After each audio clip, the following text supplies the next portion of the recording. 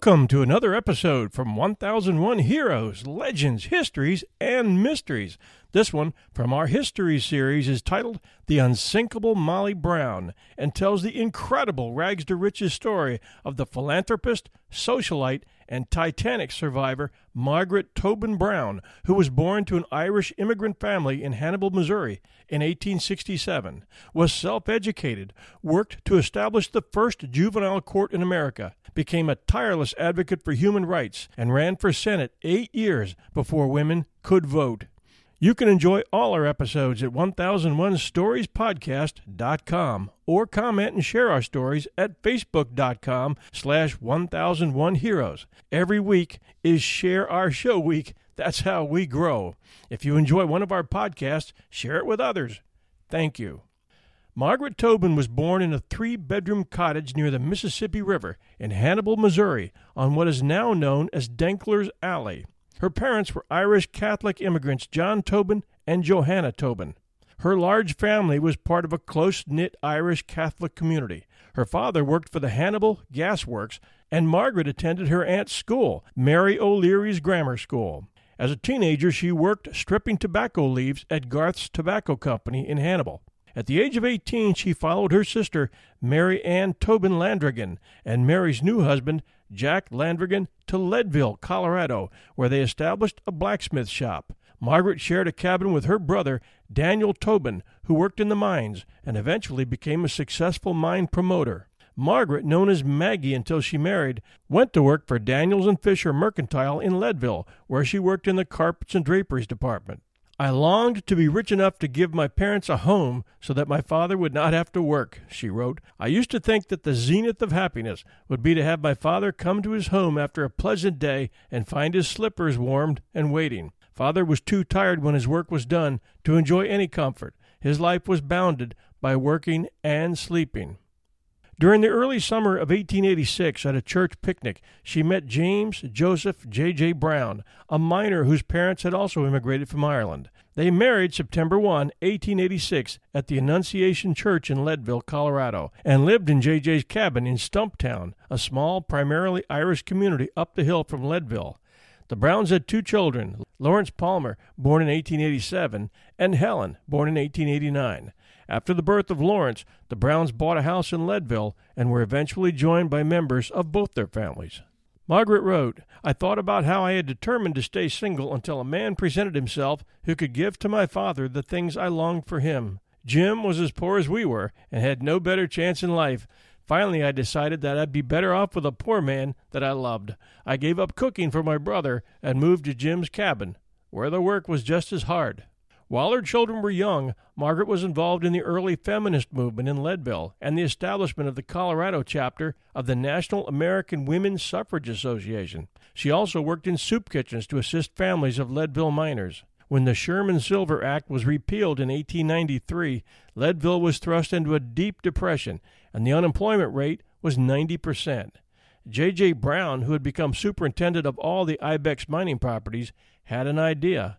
Convinced that the Little Johnny mine might become a producer of gold rather than silver, he devised a timber and hay bale method to hold back the dolomite sand that had prevented them from reaching the gold at the lower depths of the mine. By October 29, 1893, the Little Johnny was shipping 135 tons of ore per day, and Brown was awarded 12,500 shares of stock and a seat on the board. Over the years, he became one of the most successful and wealthiest mining men in the country. On April 6, 1894, the Browns purchased an 18-room mansion on Pennsylvania Street in Denver for $30,000 and built a summer home of Oka Lodge in the foothills. Carved figures decorated the foyer, while the parlor exhibited ornately framed paintings and rare pianoforte. With such a showplace, Maggie was ready to take her place in Denver society. She posted invitations and made preparations for gala soirees. But according to some accounts, Denver's upper crust wanted no part of the nouveau-rich, lower-class Browns. Maggie had to call in the neighborhood kids to eat the feasts her chef had prepared. But Maggie was nothing if not determined. She hired tutors, read all the best books, and toured Europe numerous times.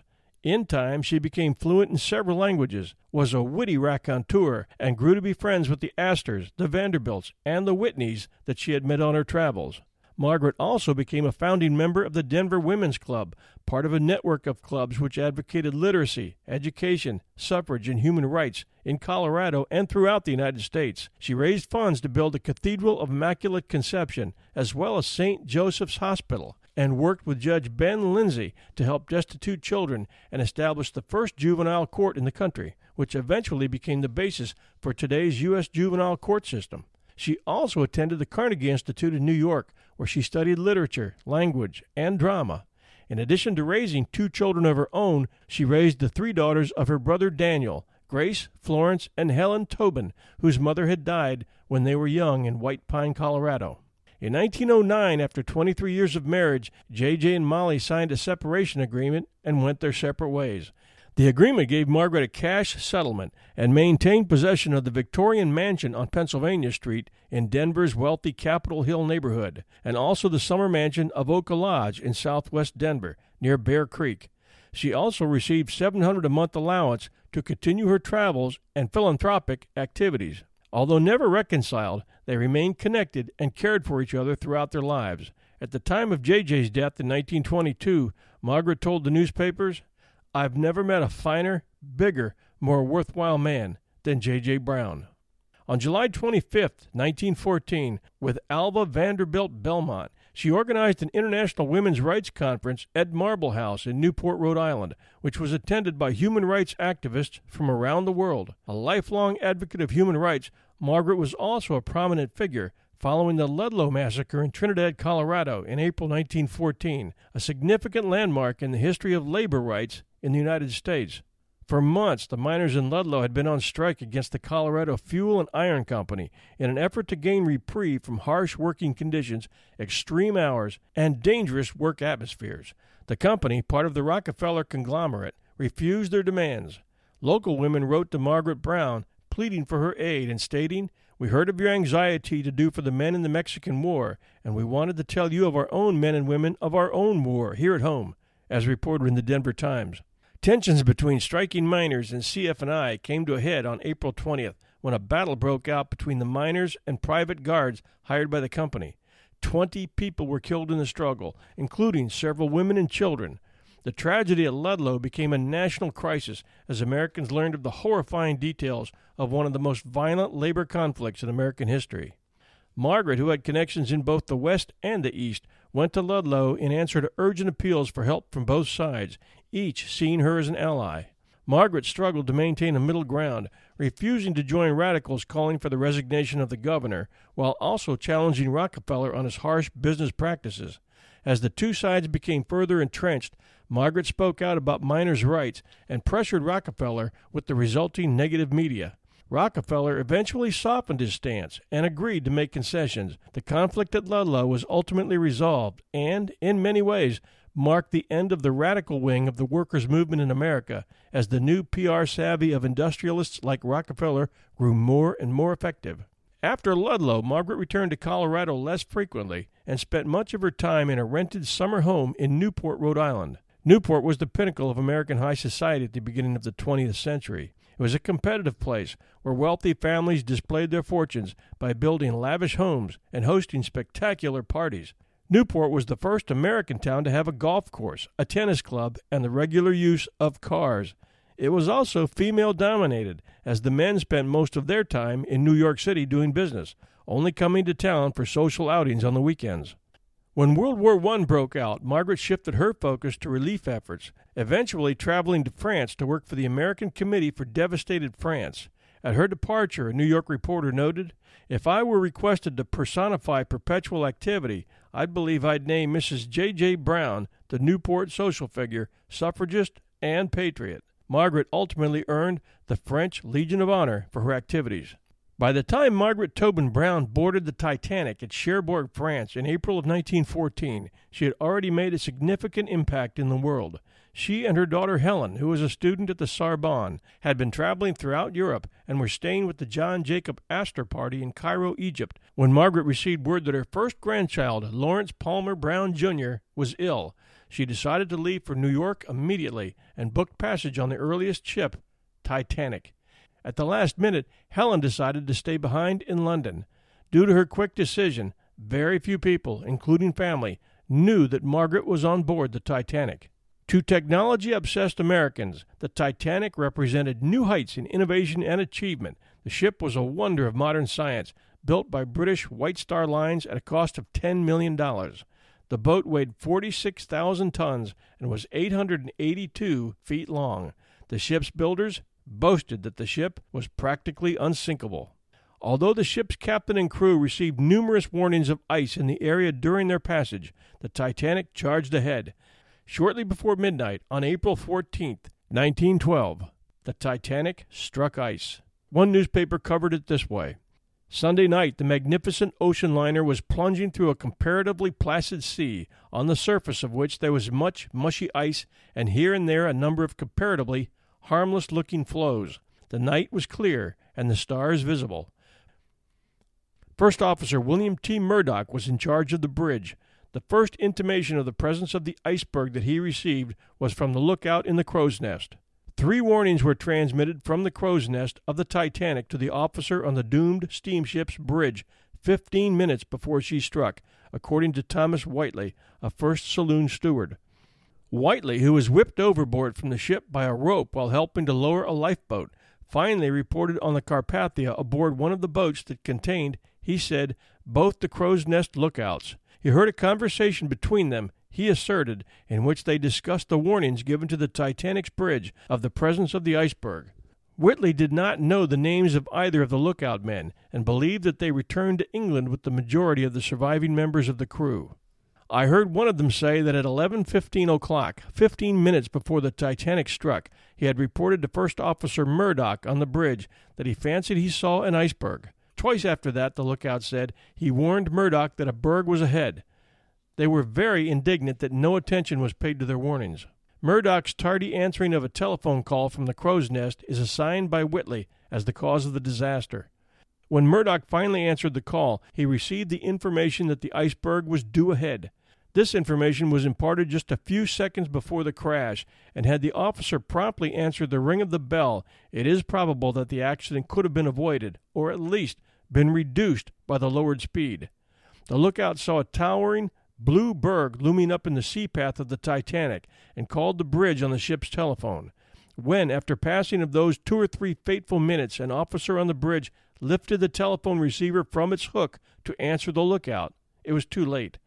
The speeding liner, cleaving a calm sea under a star-studded sky, had reached the floating mountain of ice, which the theoretically unsinkable ship struck a crashing, if glancing blow, with her starboard bow.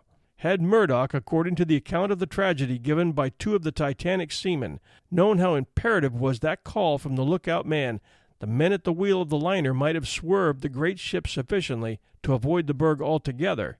At the worst, the vessel would probably have struck the mass of ice with her stern. Murdoch, if the tale of the Titanic sailor be true, expiated his negligence by shooting himself within sight of all alleged victims huddled in lifeboats or struggling in the icy seas. When at last the danger was realized, the great ship was so close upon the berg that it was practically impossible to avoid collision with it.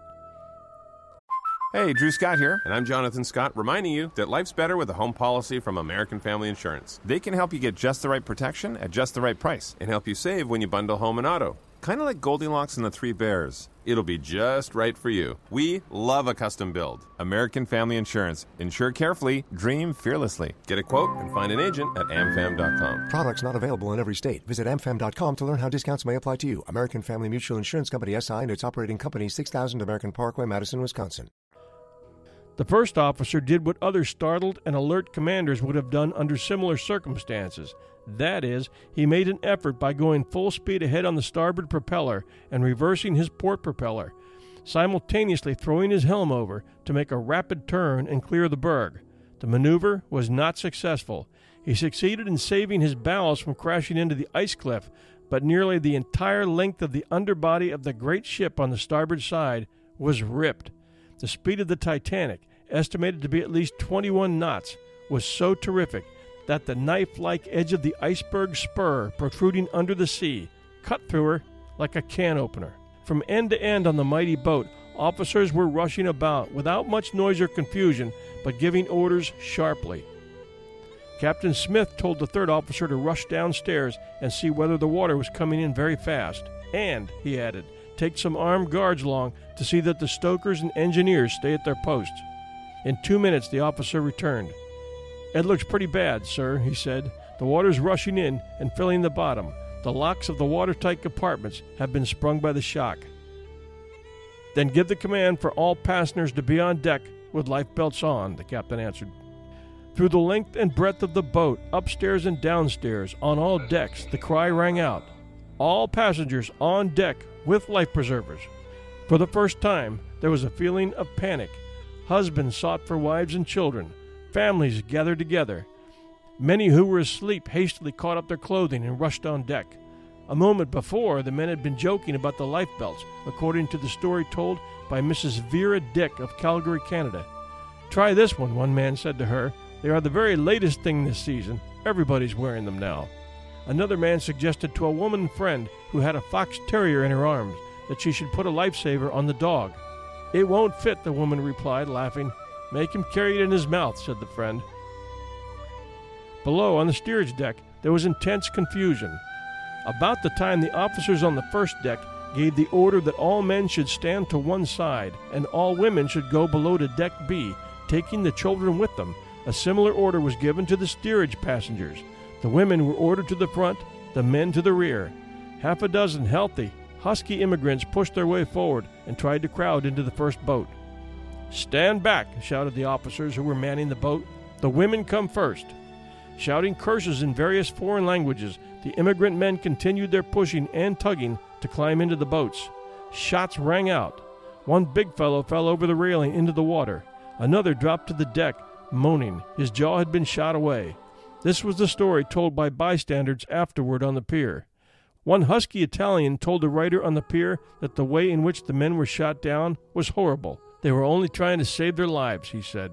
On board the Titanic, the wireless operator with a life belt about his waist was hitting the instrument that was sending out the CQD messages. "Struck on iceberg, CQD. Shall I tell Captain to turn back and help?" flashed a reply from the Carpathia. "Yes, old man," the Titanic wireless operator responded. Guests were sinking. There were heroes that long and tragic night, as these eyewitness testimonies tell, testimonies that were given during the long trial that followed. This one from Mrs. Henry Harris. Captain Smith and Major Archibald Butt, military aide to the President of the United States, were among the coolest men on board. A number of steerage passengers were yelling and screaming and fighting to get to the boats.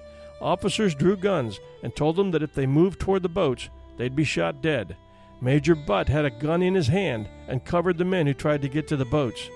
The American Army is honored by him and the way he taught some of the other men how to behave when women and children were suffering that awful mental fear of death.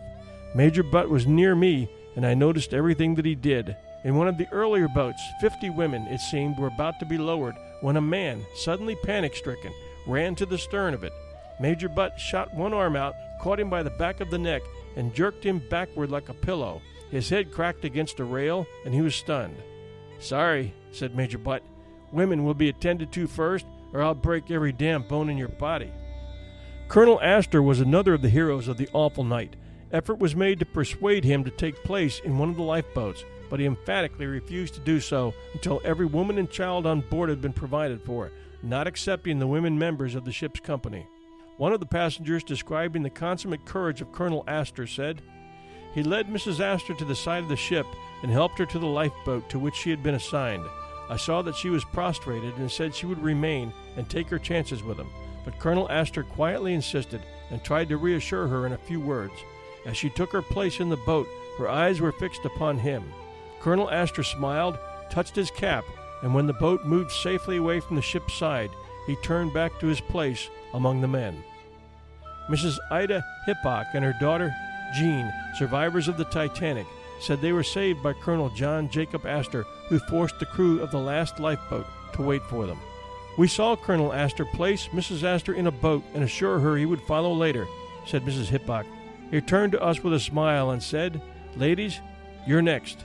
The officer in charge of the boat protested that the craft was full, and the seamen started to lower it. Colonel Astor exclaimed, "Hold that boat," in the voice of a man accustomed to be obeyed, and they did as he ordered. The boat had been lowered past the upper deck, and the colonel took us to the deck below and put us in the boat, one after the other, through a porthole. Margaret described her experience in the Newport Herald. I stretched on the brass bed, at the side of which was a lamp. So completely absorbed in my reading, I gave little thought to the crash that struck at my window overhead and threw me to the floor.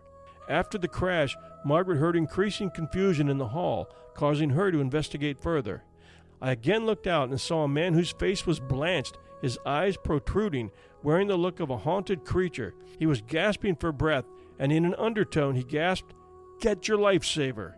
After helping fellow passengers, she was taken a hold of, and with the words, "You are going too," was dropped 4 feet into the lowering lifeboat, number 6. She and the other women in Lifeboat 6 worked together to row, keep spirits up, and dispel the gloom that was broadcast by the emotional and unstable boatmate Robert Hitchens. Scenes on the sinking vessel grew more tragic as the remaining passengers faced the awful certainty that death must be the portion of the majority, death in the darkness of a wintry sea, studded with ice monuments like the marble shafts in some vast cemetery. In that hour, when cherished illusions of possible safety had all but vanished, manhood and womanhood aboard the Titanic rose to their sublimest heights. It was in that crisis of direst extremity that many brave women deliberately rejected life and chose rather to remain and die with the men whom they loved. "I will not leave my husband," said Mrs. Isidore Strauss. "We are old. We can best die together." And she turned from those who would have forced her into one of the boats and clung to the man who had been the partner of her joys and sorrows. Thus they stood hand in hand and heart to heart, comforting each other until the sea claimed them, united in death as they had been through a long life. Miss Elizabeth Evans fulfilled this final test of affection laid down by the Divine Master. She was placed in the same boat with many other women. As it was about to be lowered away, it was found that the craft contained one more than its full quota of passengers. The grim question arose as to which of them should surrender her place and her chance of safety. Beside Miss Evans sat Mrs. J.J. Brown of Denver, the mother of several children. Miss Evans was the first to volunteer to yield to another. Maggie Brown was the second. "Your need is greater than mine," said she to Mrs. Brown. "You have children who need you, and I have none." So saying, she arose from the boat and stepped back upon the deck. The girl found no later refuge and was one of those who went down with the ship. She was 25 years old and was beloved by all who knew her.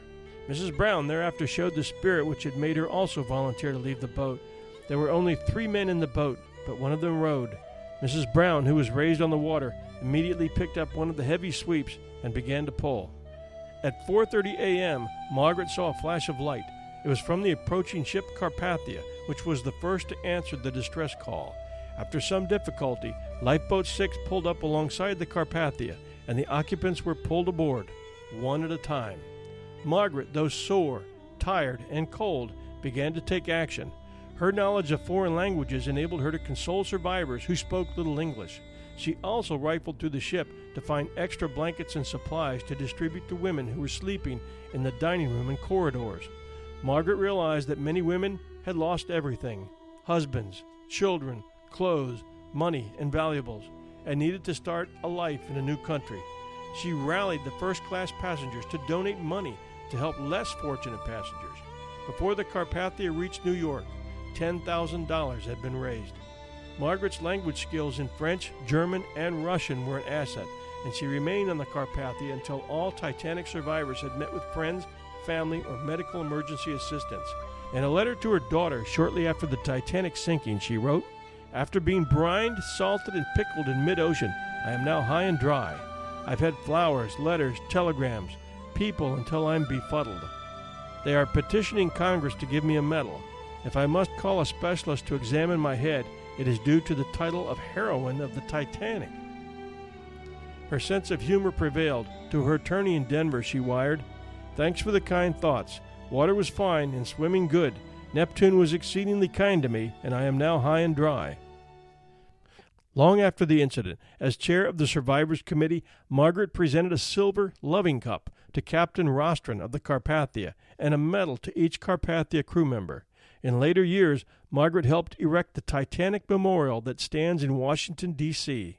She visited the cemetery in Halifax, Nova Scotia, to place wreaths on the graves of victims, and continued to serve on the Survivors Committee. She was particularly upset that, as a woman, she was not allowed to testify at the Titanic hearings. In response, she wrote her own version of the event, which was published in newspapers in Denver, New York, and Paris.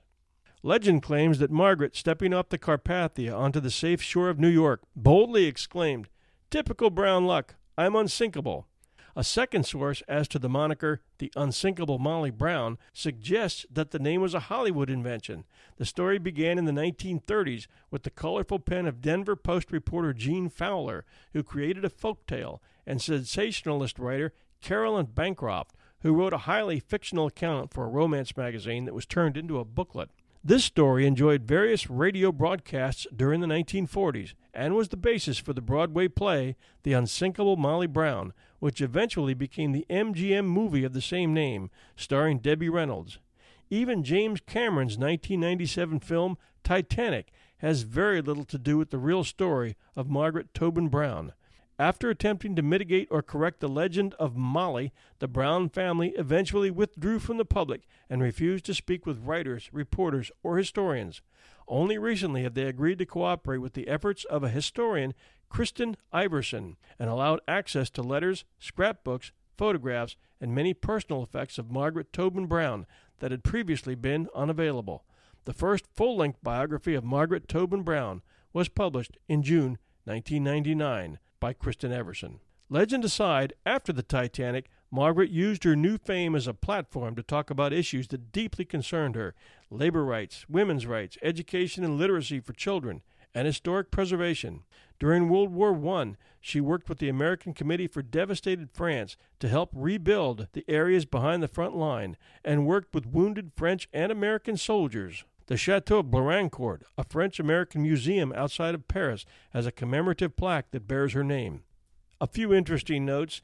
In the movie The Unsinkable Molly Brown, Debbie Reynolds, who played the role of Molly, in real life Maggie Brown, hides $300,000 in a wood stove and accidentally burns it later. Regarding an interview with the great-granddaughter of Maggie Brown, reporter Juliana Goodwin writes, "In Hollywood, she's been portrayed by Debbie Reynolds and Kathy Bates as a feisty, boisterous country girl from Missouri.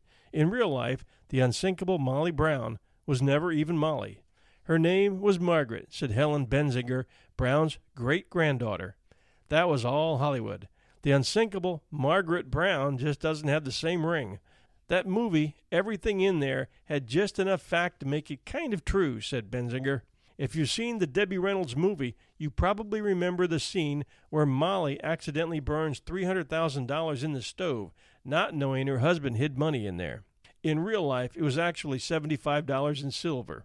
But there are more important details that Benzinger wants people to know about Brown. "I want them to know her heart.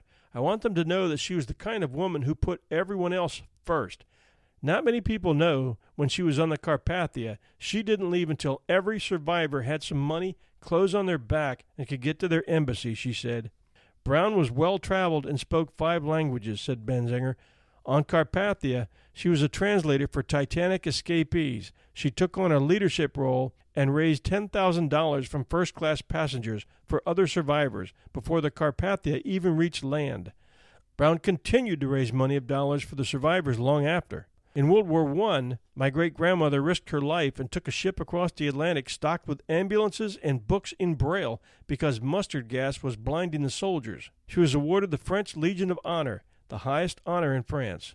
In America, she's credited with helping miners expose horrible working conditions, was an avid feminist, and active in the National Women's Suffrage Association. She also put a bid in for the U.S. Senate seat in Colorado before women had even been granted the right to vote in this country. That feminism carried over on the Titanic. Brown did not think women should have been given preferential treatment in evacuation.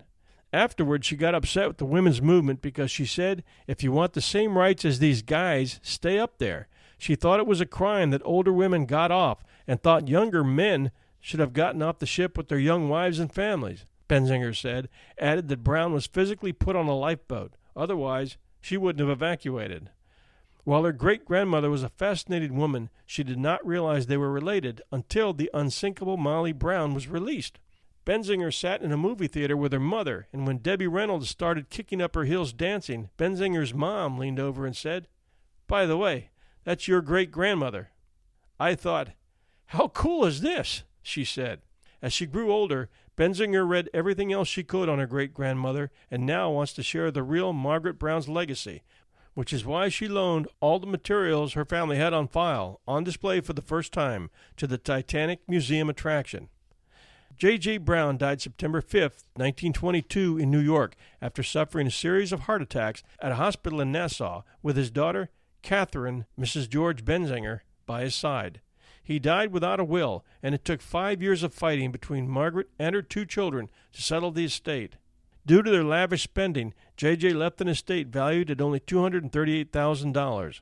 Margaret was to receive $20,000 in cash and securities and the interest on a $100,000 trust fund set up in her name.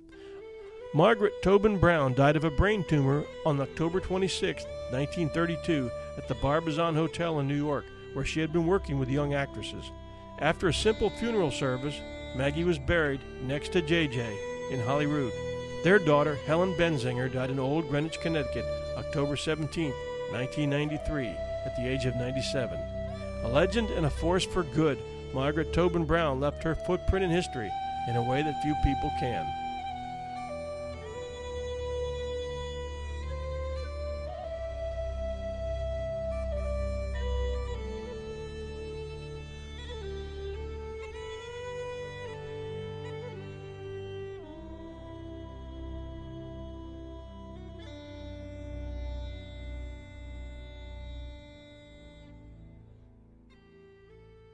We hope you enjoyed this episode of 1001 Heroes, Legends, Histories, and Mysteries. You can catch all our episodes at 1001storiespodcast.com or chime in with a message at facebook.com/1001 Heroes. This episode was brought to you commercial-free by our supporters at patreon.com. That's patreon.com/1001 Heroes, who donate as little as $1 a month, the cost of a few postage stamps, because they appreciate the hard work and passion that goes into providing these stories. Only a small percentage of the people who listen to our show actually give. If all our listeners took a minute and pledged $1 a month, we could do this full time and bring you 2 shows a week. Thanks for listening.